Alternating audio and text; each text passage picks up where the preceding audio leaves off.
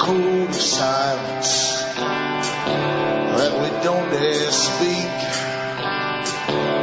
There's a wall between us and a river so deep.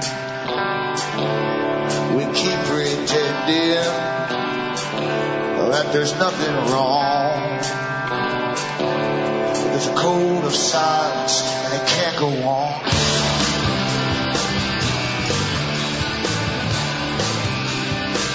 Hi folks, I'm Alan Watt and this is Cutting Through the Matrix.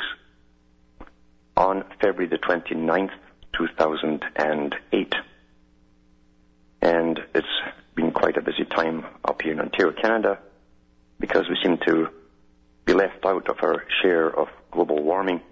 In fact, it's snowing like crazy right now. And we should all complain about it, I think. We pay more taxes, so we should complain and get our share. That's only fair in this modern world of ours. And talking about modern worlds, the news is impossible to keep up with. The real news, the stuff that's between the lines, the stuff that's outside the Hollywood bimbos and the breakups and all of that. But the stuff to do with us, the big laws are passed every day, and this big machine that just churns them out. And people haven't really seen them enforced yet, but when you see thousands of laws on the books, these aren't just laws for a temporary period in history. These are laws which only affect us all for maybe 100, 200 years. This is a war for the brave new world. It's been in the planning for an awful long time. And when you see all of the make-work projects that they're just churning out there, it's staggering. And what's even more staggering is how complacent the general population are, because they question nothing really. They truly do believe, like Brzezinski said, that if there's anything worth knowing, then the media will tell them. They'll tell them what to think about and what to worry about even. And if they don't tell them anything, they won't even use their own eyes. They won't see the spraying overhead. They just simply won't see it. They won't see the guys with the machine guns and the black clothes as being anything unusual. And for those who are awake, that's a scary thing to notice. You're kind of on your own. It's good to stand around these characters with machine guns, because you will see the occasional passerby with that gleam in their eye of awareness. And if you manage to cross eyes with each other, you might just happen to get in touch with each other and say, my God, there's another live one here, and you'll feel much better. But the rest of the drones will go on their merry way to buy all the little trinkets that they have with their pieces of plastic and this seemingly unlimited credit that they have right now, the big glut. But we are in a make-work project. It's a massive make-work project for security forces of all kinds, for government institutions, for massive bureaucracies. We thought we had enough of that during the Cold War, masses and masses of bureaucracies that dealt with everything you can imagine and things you couldn't imagine. And then compartments above compartments and within compartments of secret services and CIAs and MI6s. And it's expanded so big now you can't keep track of it. Because now they have employees right through society at every level. Within even the police forces, maybe even in your own local town, who get an extra paycheck for working for Homeland Security. And even rat on their own fraternities, as they call them, their own brothers within the police. Same thing within teaching organizations. We're living in a world that's been set up for vast paranoia, where everyone is going to rat on everyone else. It's modeled after the Soviet system, and it's here, it's worldwide. Mikhail Gorbachev, when he was the head of the Soviet Union, before he was made the leader of the Greenies, talked about this in his last speech to the Politburo. You should pull it up, listen to what he said about communism spreading outwards, not giving in. I'll be back with more after these messages.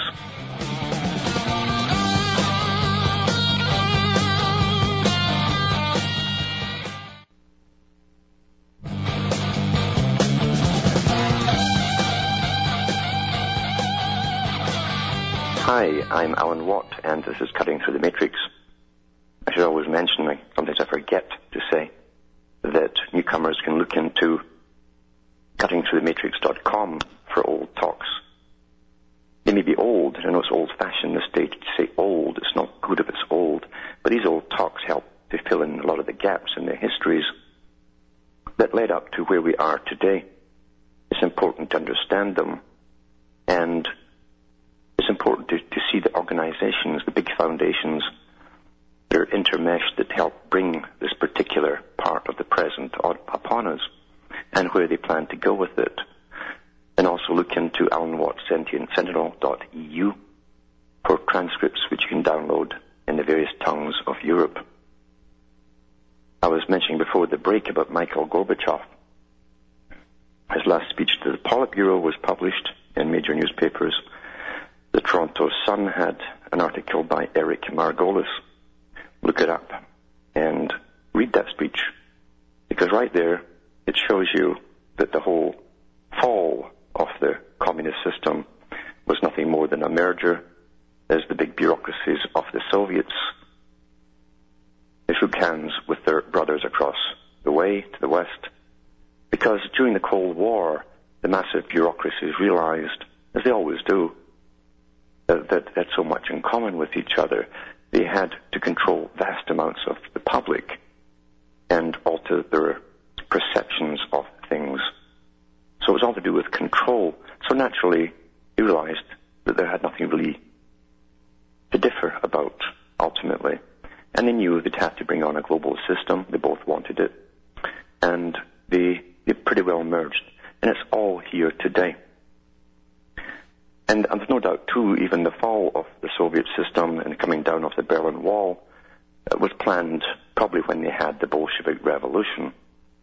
It's odd that Lenin himself has said that the dictatorship, he said off the proletariat, but really it was over the proletariat. The dictatorship would last maybe 70, maybe 80 years. And then after that, there'd be some kind of strange peace, and a system that would be not quite capitalist and not quite communist. Merge that with Professor Carroll Quigley's talks, and he talks about the new feudal system. A new feudal system, semi-socialist in nature, in that massive bureaucracies would guide the public and control the public on behalf of a fascist elite, an elite who will be in and out of politics and also in and out of the CEO positions of international corporations. Planned long ago, and of course we're the last to know because you can't tell the people what's really going on. Perception management, they call that. And they use the media, mainstream media, to do it. Very simple. If all you're fed is certain news and they're all coordinating the same stories on a daily basis, you have no reason to question anything. It's quite simple. Here's an article now which shows you where they're going to, from theguardian.co.uk. And this was written on the 23rd of February 2008 by Ian Trainer in Brussels. It says, government wants personal details of every traveller. Phone numbers and credit card data to be collected under expanded EU plan. It says here, airline passengers will be monitored at every stage of their journey under the proposals. Passengers travelling between EU countries or taking domestic flights would have to hand over a mass of personal information, including their mobile phone numbers and credit card details, as being part of a new package. I like how they use the terminology, salesmanship, a new package of security measures being demanded by the British government. The data will be stored for 13 years, it'll be forever, and used to profile suspects.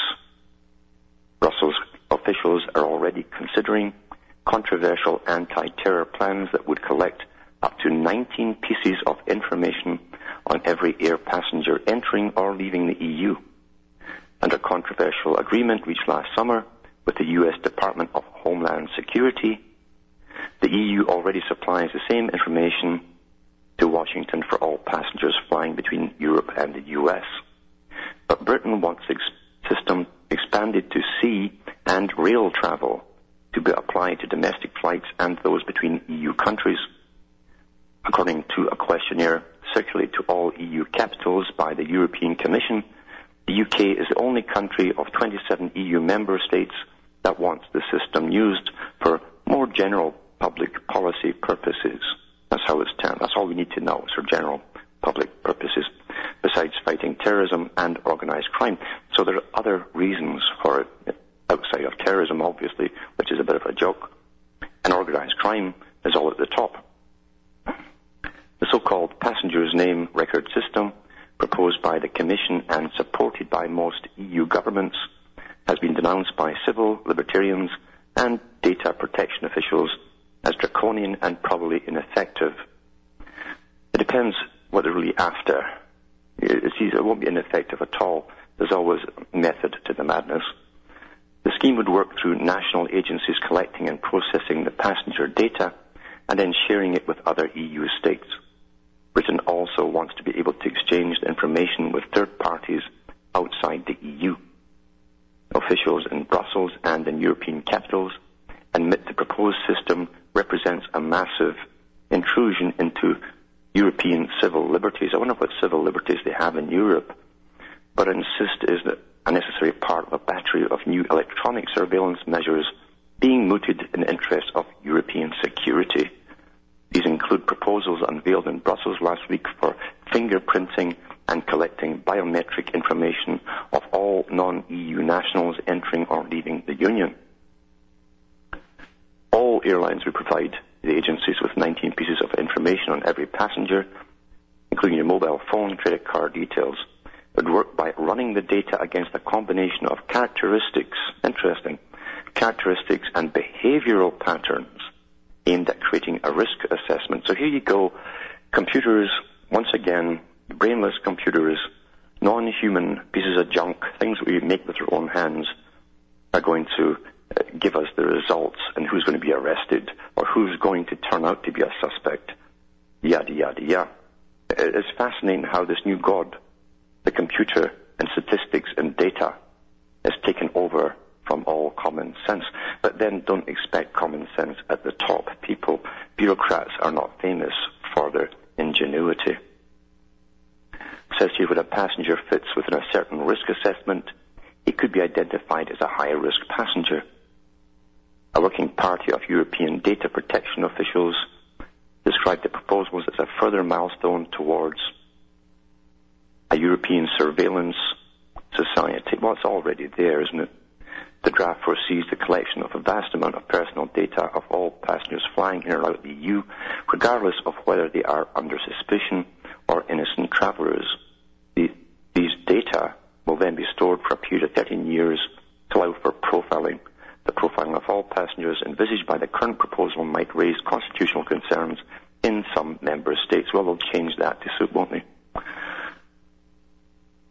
The Liberal Democrat MEP Sarah Ludford said, where is this going to stop? Well, maybe I should go over and tell her.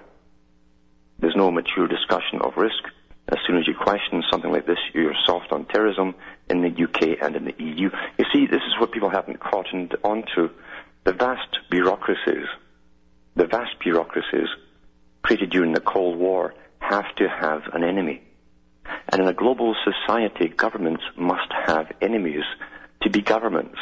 That's supposedly the principle that governments were founded upon. The tallest guy in the tribe becomes a hero, and then you make them all soft and feed them all the best stuff and give them the best women and so on, and they breed and become a dynasty, and then you have kings and queens who are then going to protect you from the big guys over yonder. And without big guys over yonder, you have to have a reason for existing, especially in the state of living you're in, which is way above the rest of the public. You feed it off of the public.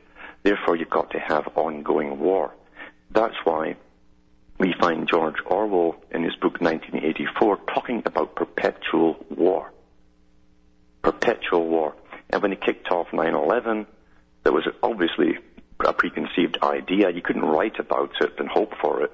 A Pearl Harbor event, and then it happens just like bingo, you won the lotto. It had to be planned that way. And they knew where the new American century wanted to take the world. And we're all on the same boat together here. It took cooperation between all nations to get all of these draconian measures drafted up, gone over and over and over for years and years before 9/11 happened, to go into action so quickly together. That's obvious. But as I say, in a brave new world, you need an enemy, and the enemy will turn out to be everyone. Everyone is suspect. You might not be an enemy now, but you might be an enemy down the road. Who knows? In 1984, when the character Winston is locked up in prison by, the Ministry of Love. The Ministry of Love are the ones who torture and kill you. When he's locked up, he meets his next-door neighbor who said to him, "Don't come near me, Winston. I'm a thought criminal. It was my daughter that found out. I didn't know it myself. Thank God she caught me in time." That's what's coming, where everyone is suspect. And as long as you go along with the promoted, computer-generated, perfect type of citizen, which is a non-thinker who watches sports, guzzles the beer, and goes to work, pays taxes, and doesn't think too much, all these topics will be from the media and entertainment, then he'll be classified as safe. But if he ventures out of that, he's in big trouble. Big trouble. You wait and see. Back with more after this break.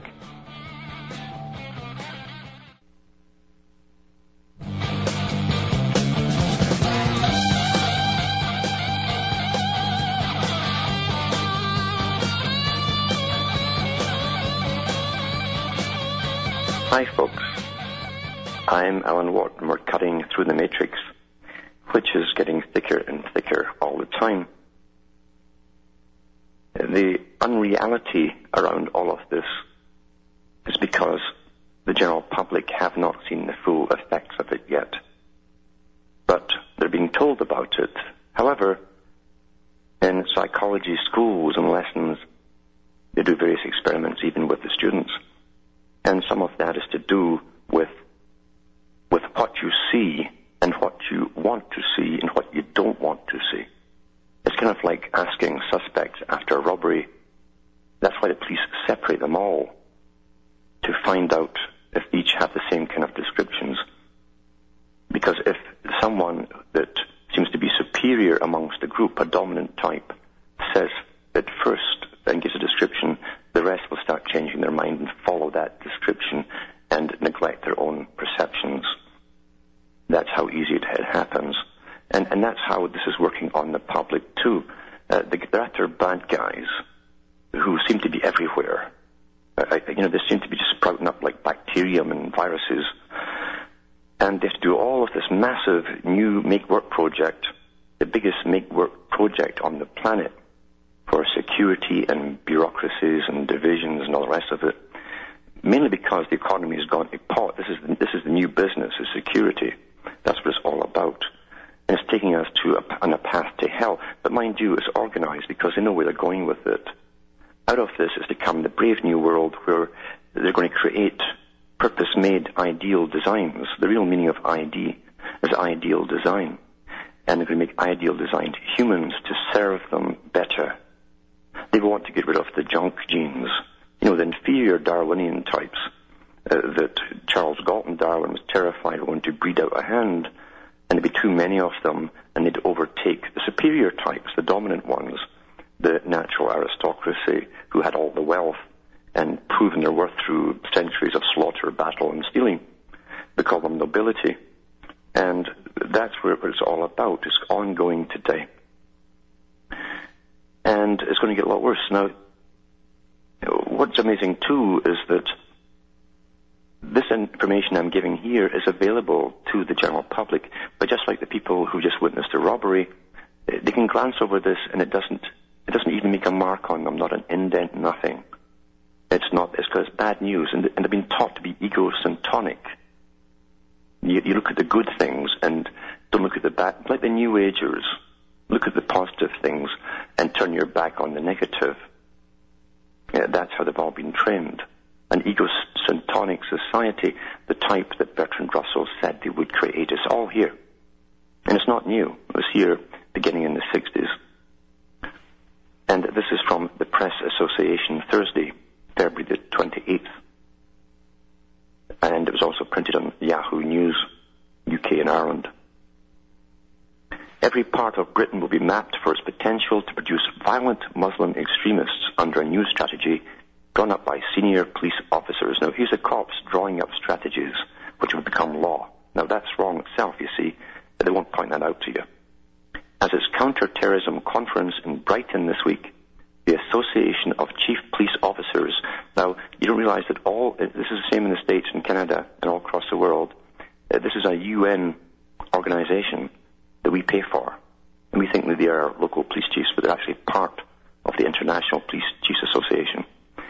It's approved a blueprint for how to prevent Al-Qaeda, the ghosts, recruiting fresh supporters. The 40-page document aims to stop extremist ideas gaining hold in schools, colleges, prisons, and over the Internet. It includes advice for parents on how to stop their children searching for jihadist websites. It's quite amazing. What's the alternative?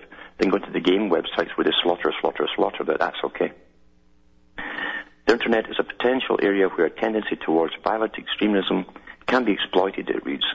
Parents and carers have a need for advice on how to control access for their children and how to understand what defines the legal potential, a legal divide. It's a legal divide here, see? The strategy also outlines details of an anti-extremist agenda to be included at every level of state-maintained education, from primary school, that's when you start off at 5, to university by 2008 to 2009. It's all here. Ezekiel, it's all here. It speaks of a pressing need to develop relationships between the police and the education sector at every level with regard to preventing violent extremism. We're really, really going into the dark side now. I hope you understand what this all means when police are putting their own laws forward and they're going into the school systems big time to monitor, watch, and this will come to testing every child too. And it's not just, don't believe it's anything to do with the jihad, the supporters. It speaks of a pressing need to develop relationships between the police and the education sector at every level with regard to preventing violent extremism. The strategy will be rooted in neighborhood profiling to establish what is normal and what is unusual behavior. Now here we go into the computer-generated robotic cop-type mentality. When they start deciding what is normal, we're in big trouble. Back with more after these messages.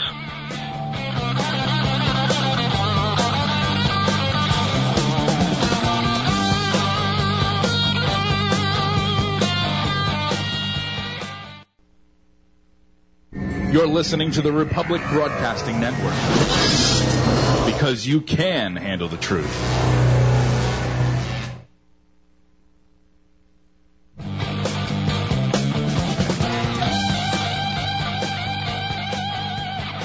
Hi, I'm Alan Watt, and this is Cutting Through the Matrix. Terror everywhere, and there's no peace to drink, because we're not to be allowed any peace as we go through this terror, because it's a war of terror. The greatest changes that ever happened in the past in history often took place when there was terror everywhere, mainly generated from the top again. Even during the Great Black Plagues, when they had times of pillages and plunder, there was nights going back and forth. There were people coming back from various crusades and pillaging across Europe. And it was just a massive chaos at the time. Again, the change of a particular era.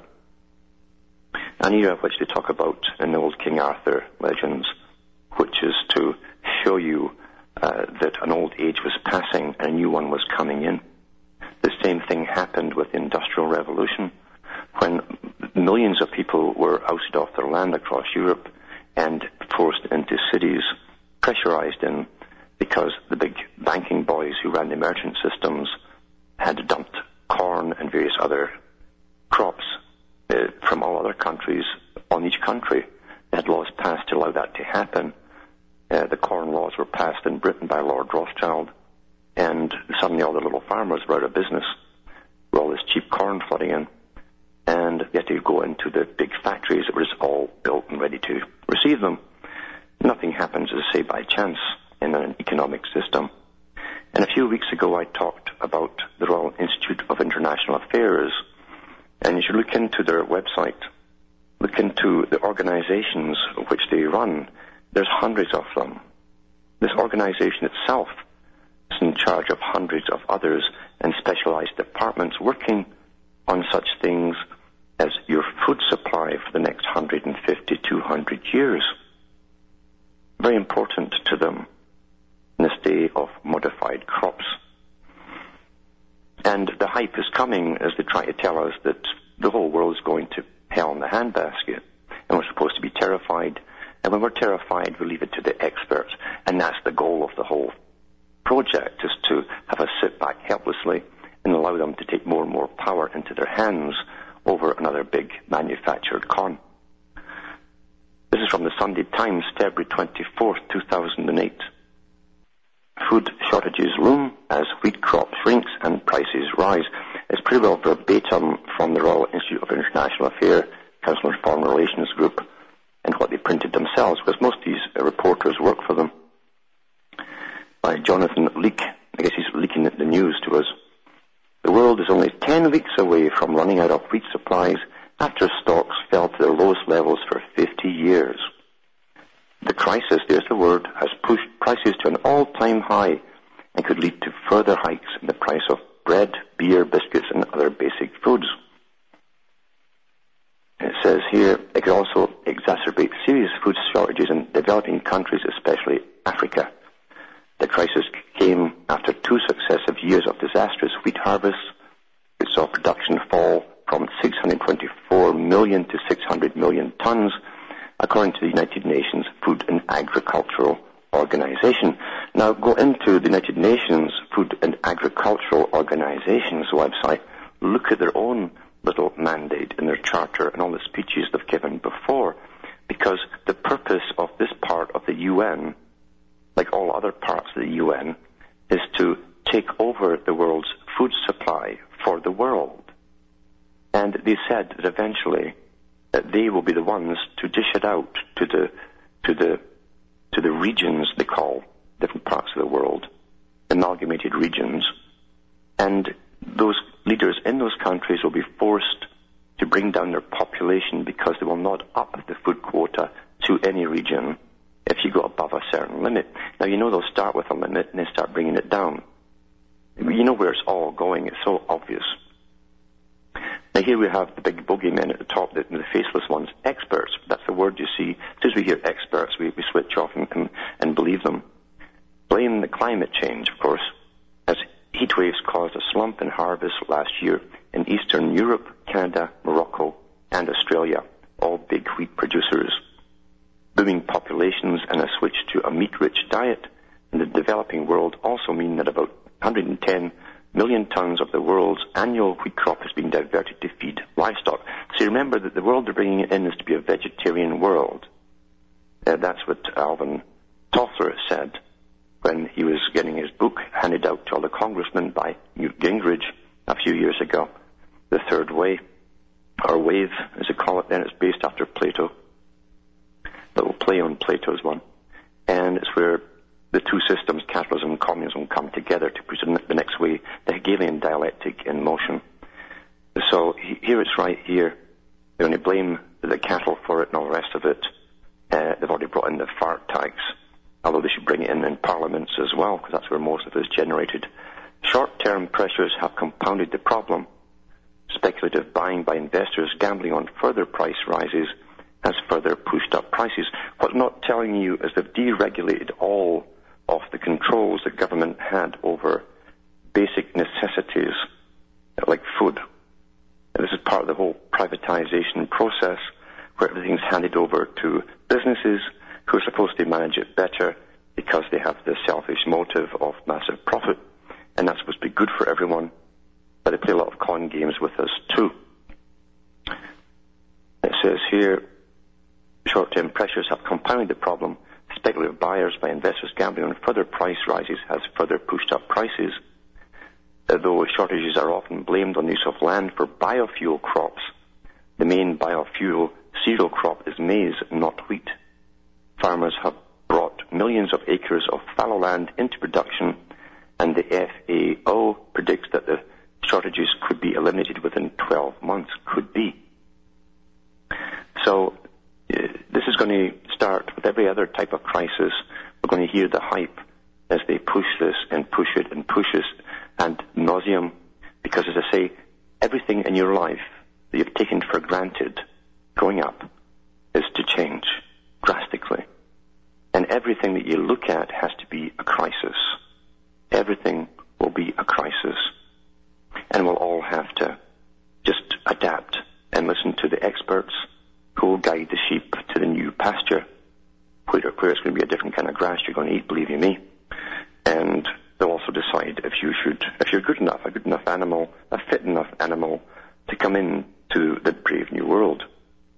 If you have any junk genes there that are undesirable, or the potential of having something severe like, an allergy or hay fever, they don't want you. They want perfectly fit only. And they want a good solid background history and stability in your lineage. That's the brave new world we live in. And that's the brave new world that's rushing upon us as we play ourselves, as we play and try and live as we've always done in this moneyed system, which is to get up, earn money, spend it, reward ourselves with toys, and run after sex and all the usual things, and hope maybe one day you'll get a good mate. And all of those things, that's what everybody really wants. That part of it's an illusion, and part of it's almost impossible, because the society you're living in today makes sure that you can't be content with anything or anybody, for that matter. We are a commercialized system where marketing has taken over our thoughts. We dress the way we dress, with all the brand names on our clothes, because the marketers have taught us to do so. They gave it snob appeal. At one time during the Great Depression, you'll see that in old black and white comedies with Charlie Chaplin and others. They had to pay men to carry billboards advertising the clothes and the names of shoes and so on. Not today. They've trained the public. The corporations now have trained the public to feel ashamed if they don't have the brand names showing on the clothes they bought. So we advertise what we buy to other people around us, and most folk don't even think of that. They're only too proud to show the brand name because it's got snob appeal. Snob appeal works very, very well. The same thing will happen with the chip scenario, because they don't want to just force it down our throats. I've had meetings in federal governments to do with the chip, and they initially wanted to give it snob appeal. In other words, to give it a bronze or a silver or a gold or a platinum model, and have you buy it, because when we buy things, we're not suspicious of them. If the government mandated you have a computer, you would be suspicious. If they mandate you must have a chip, you will be. Even those in a coma might be a bit suspicious. But as long as we buy it, we don't think about it at all. It must be natural. It must be quite natural. And you go for it. You're wide open then.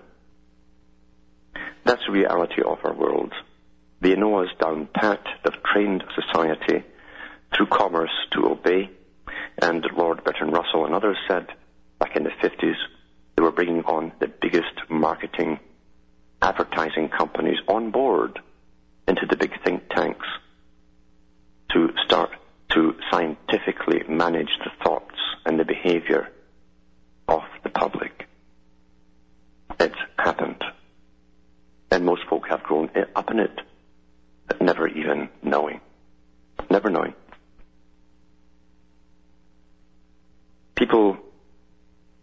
said 100 years ago that democracy, this chosen system, it was chosen long ago to be the one system allowed to rule the world. There would be no competition, although it would lie its face off initially when they set up the League of Nations, then the UN, and they said that they would accept all kinds of societies, even dictatorships and religious societies and so on. But that was the big lie. Their goal all along was to demolish all competition, all alternate ways of living, and bring in this thing called democracy. And it was well understood 100 years ago that democracy meant and would mean ultimately that if you don't belong to the big group, whichever the big group it is, you'll have no say as a private individual whatsoever. In fact, you'd have no rights. You would have no hearing on anything, no standing, as they call it. Only the big corporations that lobby government have the biggest rights today. They have instant access to the politicians and the guys who dish out the contracts of your tax money to the public-private corporations. The average individual is pretty well helpless. Alexander Hamilton said a long time ago, and he was criticized for his way, but I prefer a good open psychopath to the conning liars that deceive. And Hamilton didn't deceive anyone. He said what he thought. And that's handy when a psychopath tells you what they think. Because he thought that the same system that ruled Europe of the tried and tested blue bloods, the royalty, should rule the Americas with the same system of the bankers and all the rest of it. He made no real bones about it. He wasn't too much of a diplomat. He was a straightforward type of psychopath. And he said something that was very true. He said, what do you want? He said, look at history. If you have dynasties of royalty, all you have to pay for is the royal families, their cousins, and all of the entourage and those that serve them, and a few castles. And you'll have a tyrant maybe once every third dynasty that makes life hell for everyone. But he said, think of if it's the other way around. When you have whole new dynasties, thousands of them, thousands upon thousands of bureaucrats, government employees and their families, living high off the hog above the ordinary people, he said it'll be an awful lot worse. It'll be slavery. And he was condemned for his opinions, but he was stating a practical fact. A dilemma that's never been figured out or talked about yet. And that's what we have. Like this security business. It's the only business in town. It's the only business in the world right now. It's the biggest make-work project ever devised. On a war footing, a world war footing. This is World War III. And it's a war for everything. One was to establish the League of Nations. Two was to set up the United Nations with more power. The third one is to eventually to finish with the UN completely in charge, as a front, of course, over the entire planet.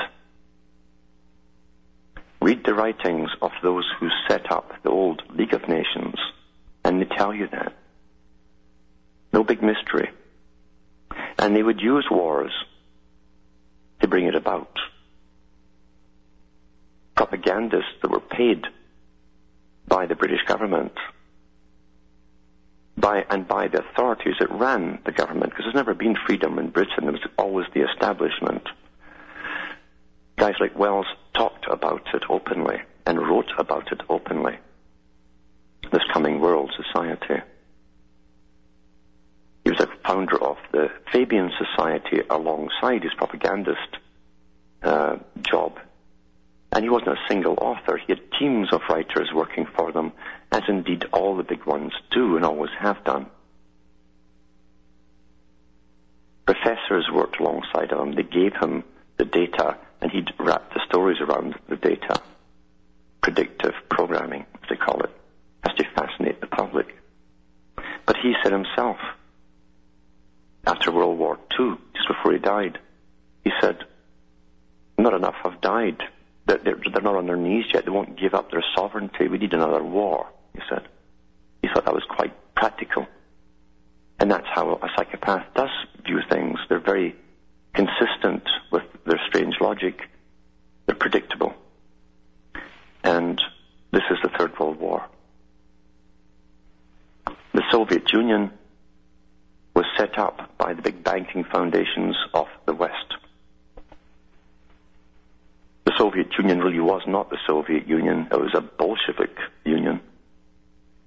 The first revolution happened in 1905 by the socialist organizations.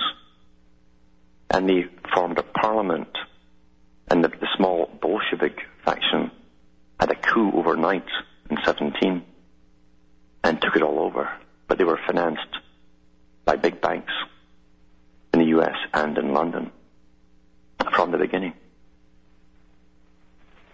Russia was starving to death, and massive aid was gathered up by governments of the West, including the US, to feed them and clothe them and keep them going. They couldn't let it go down. They needed it to happen.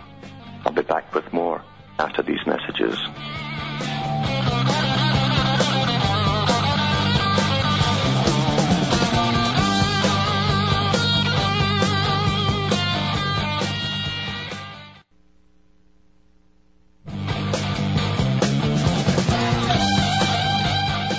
Hi folks, I'm Alan Watt, and we're cutting through the matrix of this increasingly complex system. We've got Jim on Texas there on the line. Are you there, Jim? Hello, Jim? Hello, Alan. Yes, go ahead. I think it's very prescient of you to describe George Orwell's 1984, because if he were to write that book today, he would describe Western Europe, the United States, Canada, Australia, and New Zealand as 1983, 11 months, 29 days, and 35 minutes. Mm-hmm. Yep. That's how he would describe it, because that's the situation we're in.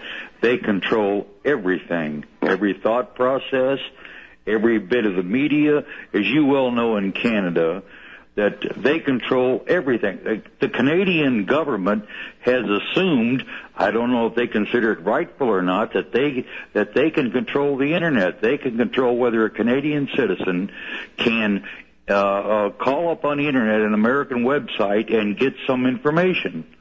Mm-hmm. They say that it's illegal for a Canadian citizen to call up an American website and get some information that the Canadian government might not approve of. That's right.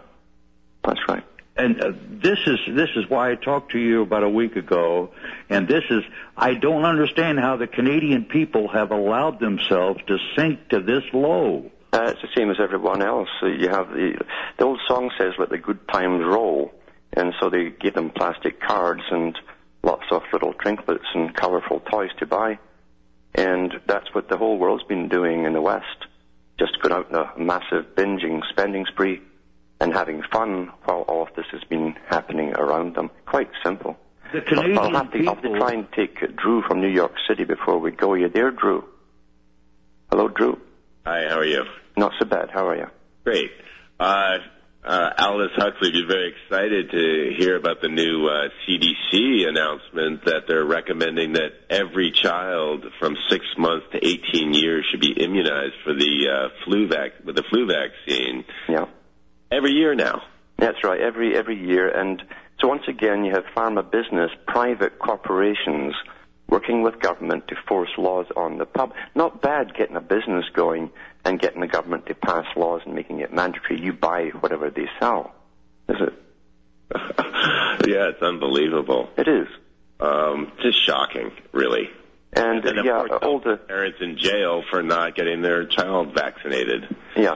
You know, and eventually, shortly, it's going to be everyone going into jail as they push it, because now they have so many laws set up. You probably know about Homeland Security. Right. In fact, in New York City has given out licenses or little cards to all nursing staff, medical staff, that they're now working for Homeland Security, and they will be basically called up right away to immunize populations when there's the possibility of a plague. Yeah, and they're also making it illegal in New York City to own your own Geiger counter. A really interesting law. Like, why would anybody be concerned about that? It upsets them because they're scanning your city every night for everything, including radiation. so your little Geiger counter there might throw them off a little bit. Yeah. All right. Thank you, Alan. And thanks for calling. And, yeah, we live in the most amazing times, but then not so surprising to people who have followed this their whole lives and know where it's going. It's up to us to change it, not the media.